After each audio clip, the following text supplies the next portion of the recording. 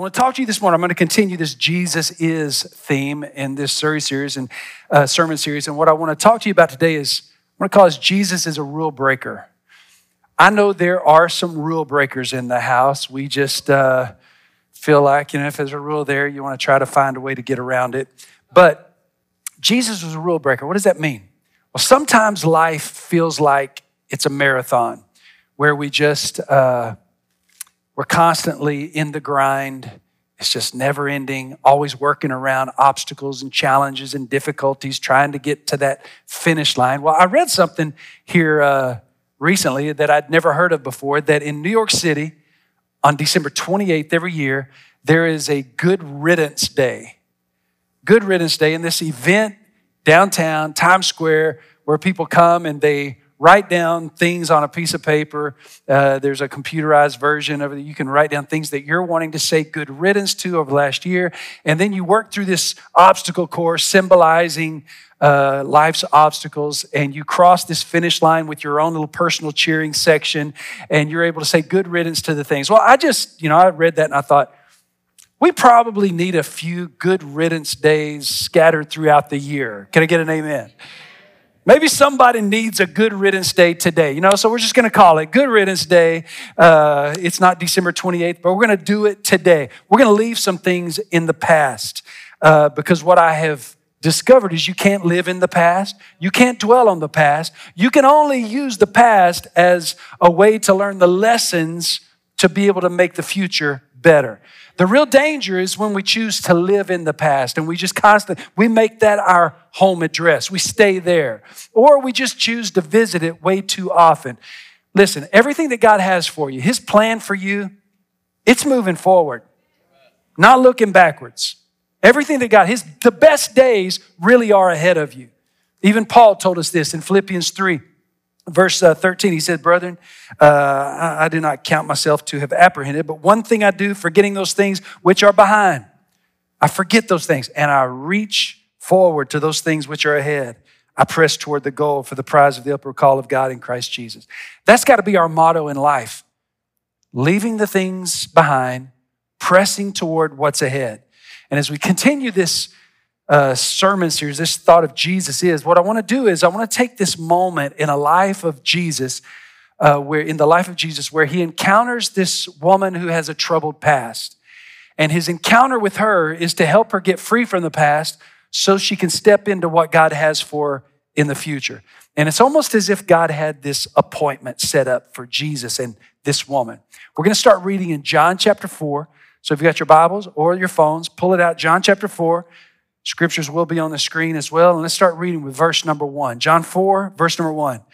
Now Jesus learned that the Pharisees had heard that he was baptizing more disciples than John, although in fact it was not Jesus who baptized, but his disciples. So he left Judea, went back once more to Galilee. Look at verse 4. Now he had to go through Samaria. He had to. Everybody say had to. He had to go through Samaria. So he came to a town in Samaria called Sychar, near the plot of ground Jacob had given to his son Joseph. Jacob's well was there, and Jesus, tired as he was from the journey, sat down by the well. It was about noon. When a Samaritan woman came to draw water, Jesus said to her, will you give me a drink? His disciples had gone into town to buy food. The Samaritan woman said to him, you're a Jew, I'm a Samaritan woman. How can you ask me for a drink? For Jews did not associate with Samaritans. Listen, if you're here today and you've got a troubled past, God's plan for you is to be able to break free from the past, to be able to step in to all that God has for you. Jesus breaks rules to break us free from our past. That's why he breaks rules. So how do we step into that? How do we break free from the past? Well, we have to do Jesus gives us the strength, but you have to make the decision, first of all, to let go of the past. You got to decide to let go. Some of it just hanging on way too strong. You got to choose to let go of the past. And I know it may be hard without knowing cultural background to see how Jesus is breaking some major rules, tearing down some of these cultural barriers. But what rules did Jesus break? I want to share with you 3 real quickly of rules that he broke in order to help us let go of the past. One is an ethnic barrier. the ethnic barrier. In 931 BC, Israel became a divided country. They entered into what was like a civil war. And 10 of the original 12 tribes of Israel did not want to follow Rehoboam, the son of Solomon's leadership. So they kind of defected in in Israel separated. 10 tribes, which were considered the northern kingdom, and 2 tribes were considered the southern kingdom. That was Judah, the tribes of Judah. So you had Israel and Judah. This became a point of prejudice between these two. They really didn't like each other, mainly because in 722 BC, the Assyrian Empire overtook the northern kingdoms, those 10 tribes that defected. And what the Assyrians did as part of their strategy for dominating and overtaking a nation is that they would displace people. They would take them from their nation and take them and put them in another country. And then they would bring people from that country and put them into this country. And what they were doing is they were causing people to lose their national identity. Satan is still up to that today. What Satan does is if he can rob you of your identity, then you don't know who you are, then you go for anything. You'll buy anything that somebody is selling. And so what we have to understand is we got to understand who we are as sons and daughters of God. That's why we have an identity crisis in our nation today. Because people don't know who they are. They've lost their identity, so they buy anything. They buy into they can become anything. You can transition to anything. They don't know who they are. But when you know who you are in Christ, then you have a clear identification, description of who we are in the Word of God. So we don't have to battle with this, I don't know who I am, or I'm this or I'm that, and we're this one day and something else the next day. No, we know who we are, sons and daughters of God. But what happened is when Assyria would take these people and transition them in and replant them into Israel and do the same thing, well, then they started repopulating. And this became the norm for generations that followed. And in the southern part, in Judah, they didn't have this problem of transplant and an immigration issue. So this became the contention. Judah was considered to be 100% Jews. They considered themselves pure.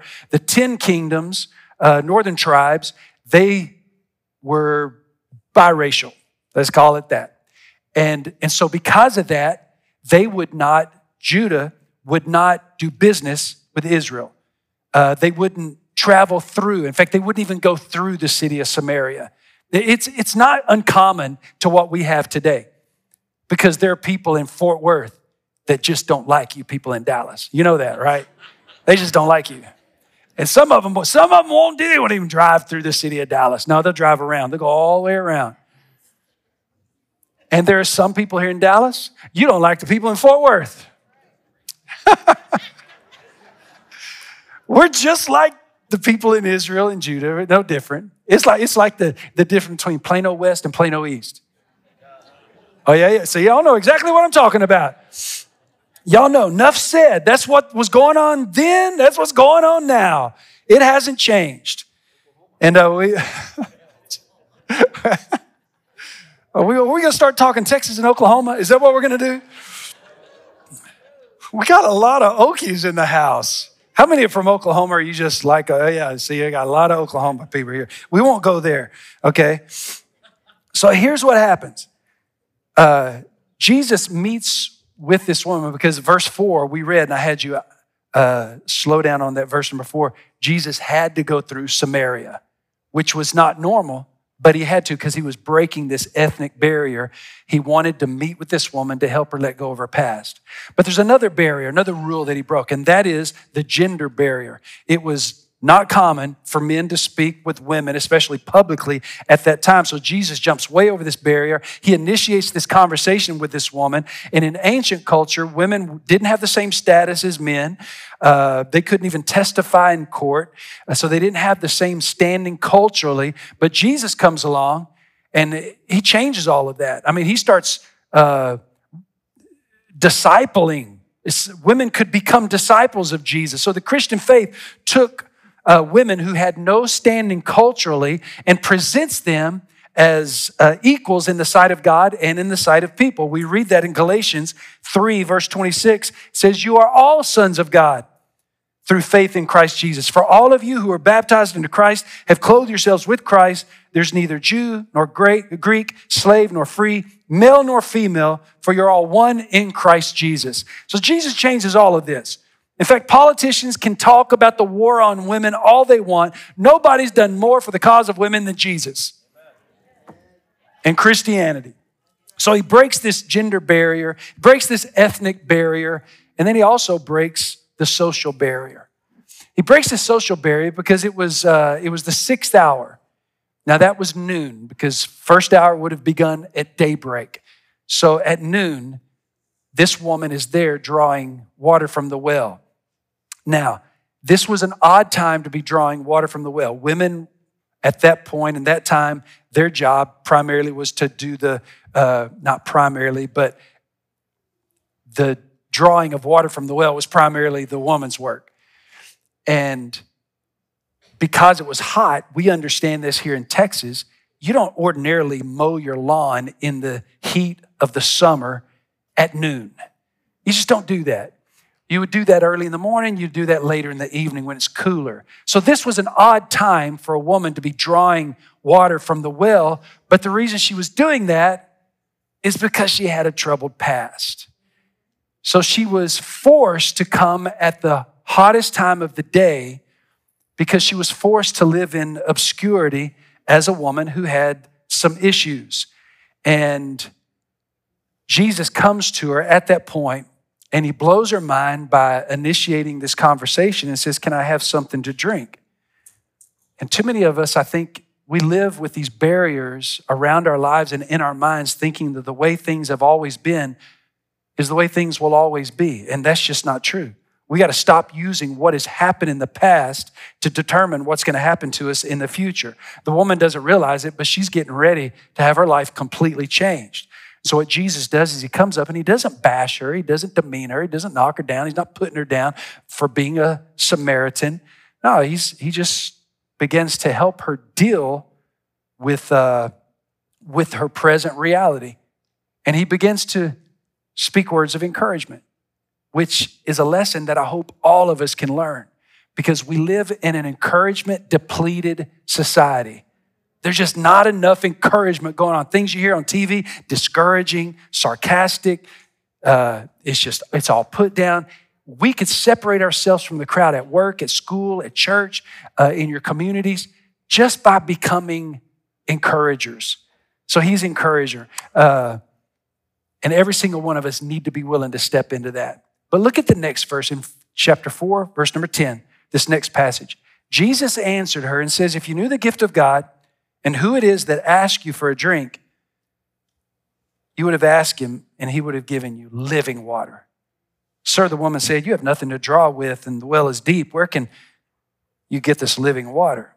Are you greater than our father Jacob, who gave us this well and drank from it himself, as did also his sons and his livestock?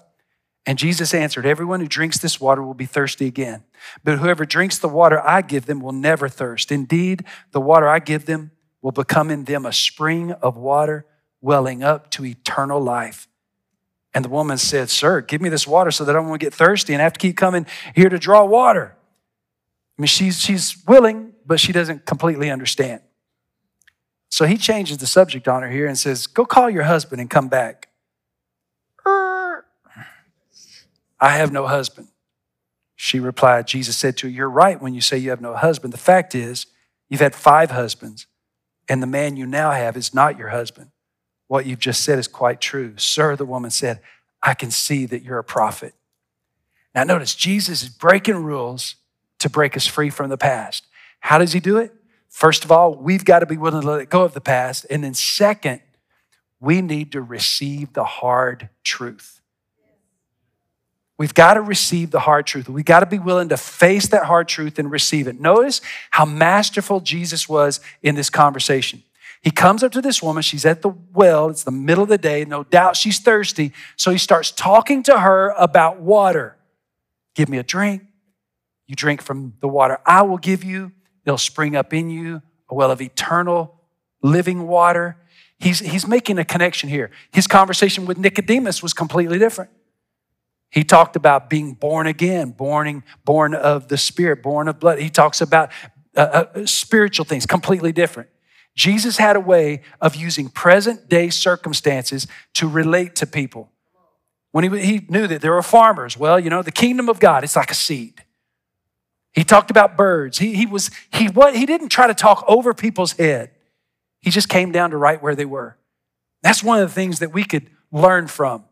Realize that when you're talking to people about Jesus, you don't have to know all of the eschatology and pneumatology and all the theology. You don't have to know all that. Just tell people what Jesus has done in your life. What's he done to you? What difference did he make in you? And if you start telling people what he did for you, they're going to say, well, if God can do that for you, maybe he can do that for me.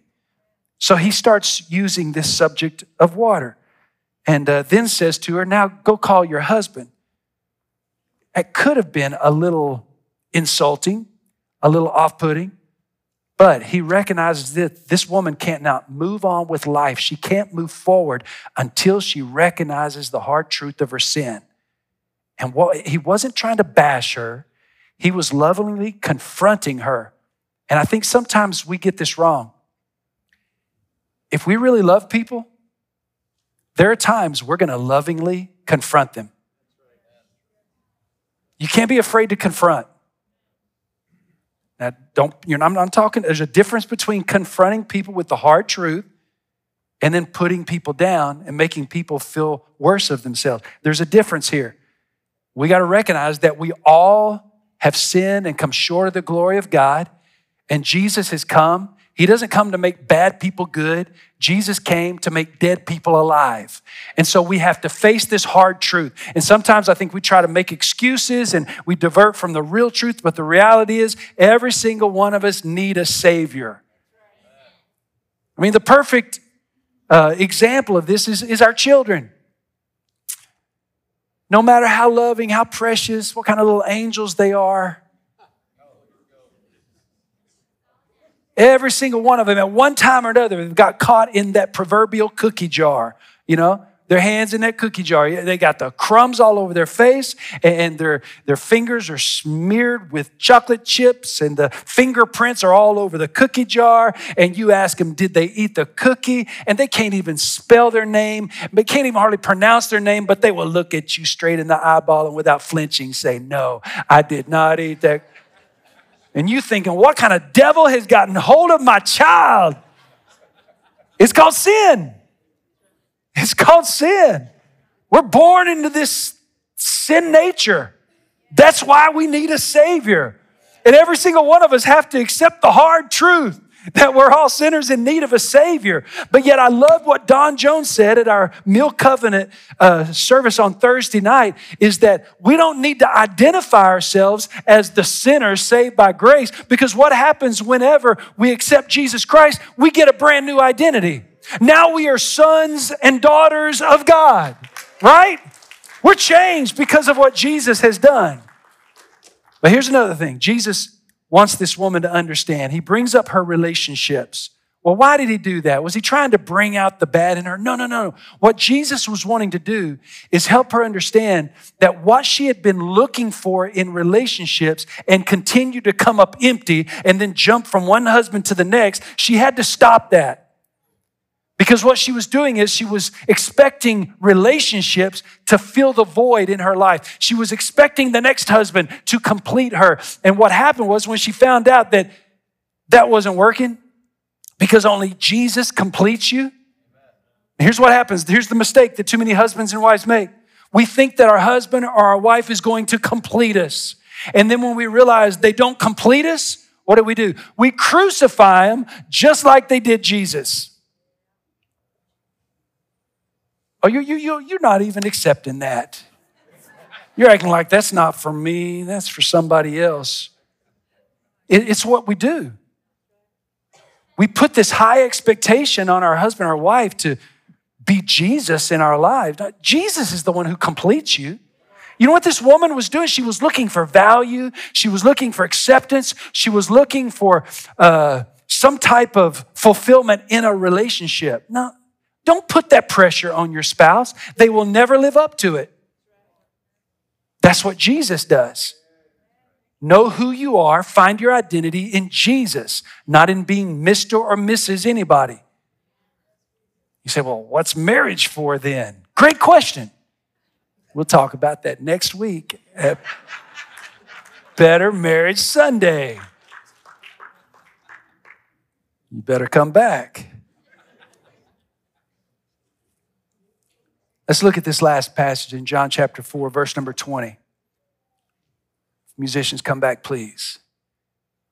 Our ancestors worshiped on this mountain, but you Jews claim that the place where we must worship is in Jerusalem. Woman, Jesus replied, believe me, a time is coming when you'll worship the Father neither on this mountain nor in Jerusalem.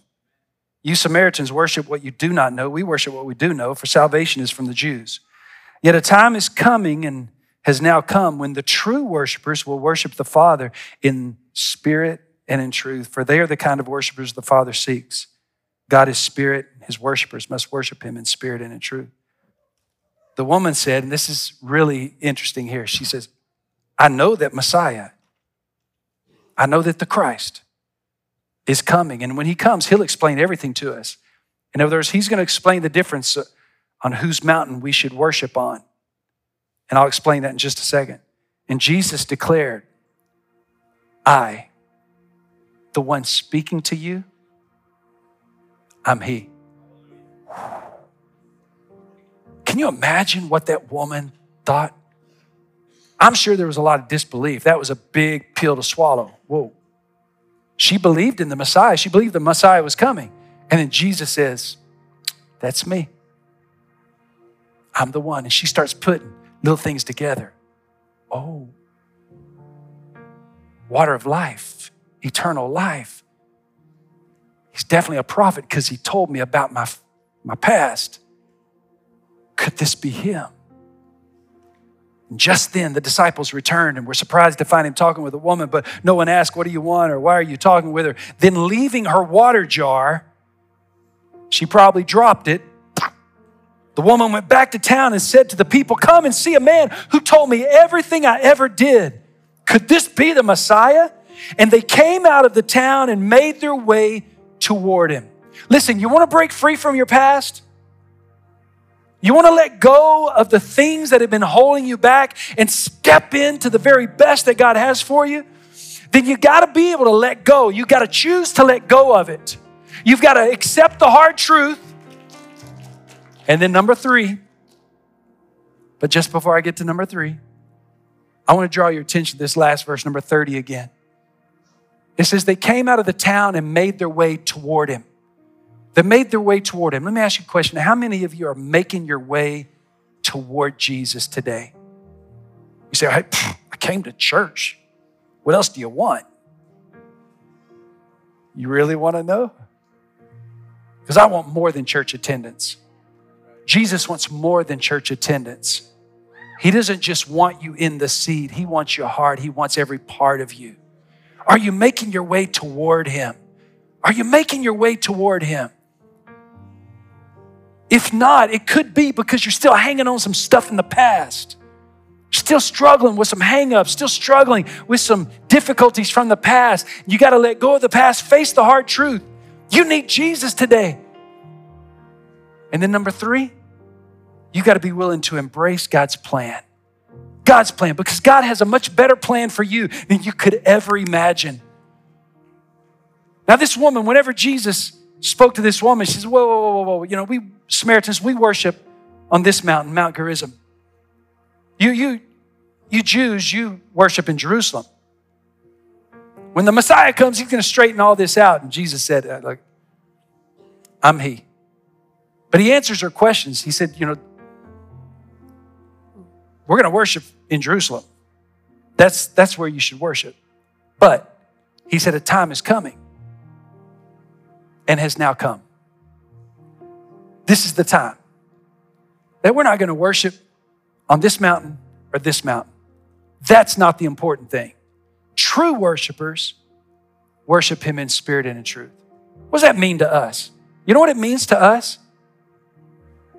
There's a time coming, and the time is now, when we as followers of Christ today, we shouldn't have to be propped up by a worship service to worship Him. We shouldn't be propped up by songs and music and lights and haze and everything else. True worshipers worship Him in spirit and truth. What does that mean? Worship comes from here, not from these four walls. Worship comes from our heart out of appreciation for what Jesus has done in us, what He's done for us, and what He's going to do for us. We should be worshiping Him, not just here inside these four walls, and I put on my worship for the week, and now I can get on back to real life. No, true worshipers will be worshiping Him when you go to lunch today. When you stop and you get your meal, you're going to stop and say, hold on, before anybody eats, we're going to give thanks. We're going to worship the Lord for provision. He's provided this meal for us, so we're going to thank Him for it. You say, what will people around think? They'll think there are some worshipers still out there. You're going to go to work tomorrow, and true worshipers will be worshiping Him on the way to work. So come on, we're going to need some worshiping when you get on those highways, right? When you get on the freeways, you're going to need to be worshiping. Because I know what I battle with out there. And I need to be worshiping Him. He's looking for people that will worship Him when things are going great, and people that are going to worship Him when things are not going so great at all. True worshipers, we appreciate all the formalism of everything we have here, but we're not bound by this. We don't need this mountain. And we don't need any one of these mountains called churches up and down this street. True worshipers worship Him because Jesus has changed our lives, and we are so grateful for it. And that's what He's looking for. He's looking for true worshipers today. Is that you? Is that you? Or do you have to be here to hear a song and you have to have the communion cup in your hand? I mean, thank God for all of that. Thank God for formalism. Thank God for liturgy. Thank God for all of our sacraments and for everything. But we shouldn't be limited by that. That should just be a starting point. And then look what happened. John 4:39 said, many of the Samaritans of the city believed in Jesus because of the word of the woman who testified. You know what I believe? I believe that there are a lot of people that are here in this room, maybe listening online. You may hear this later. And you've been afraid to tell somebody about Jesus because of a troubled past. And for some reason or other, the enemy has got inside of your head and told you, you're not good enough to tell people about Jesus. Or what if you tell people about Jesus and they know what you've done in the past? Oh, I've dealt with that one. What about this woman? She obviously had a troubled past, but it didn't stop her from telling people about Jesus. And you know what people did? They moved toward Jesus when they heard this woman's testimony. And that's exactly what will happen with you. If you start telling people about Jesus, they'll move towards Jesus. Quit making yourself so important. It's not about us. And man, I know it's not about us being important, but sometimes we think, oh, my flaws are so big and my mistakes are so great and I've just messed up so royally that that's all people are going to see. No, you tell people about Jesus and His light will shine brighter than your mistakes. His light will shine brighter than your flaws. Keep lifting up the name of Jesus. Keep telling people what Jesus has done. Let me tell you, I'm far from perfect. Never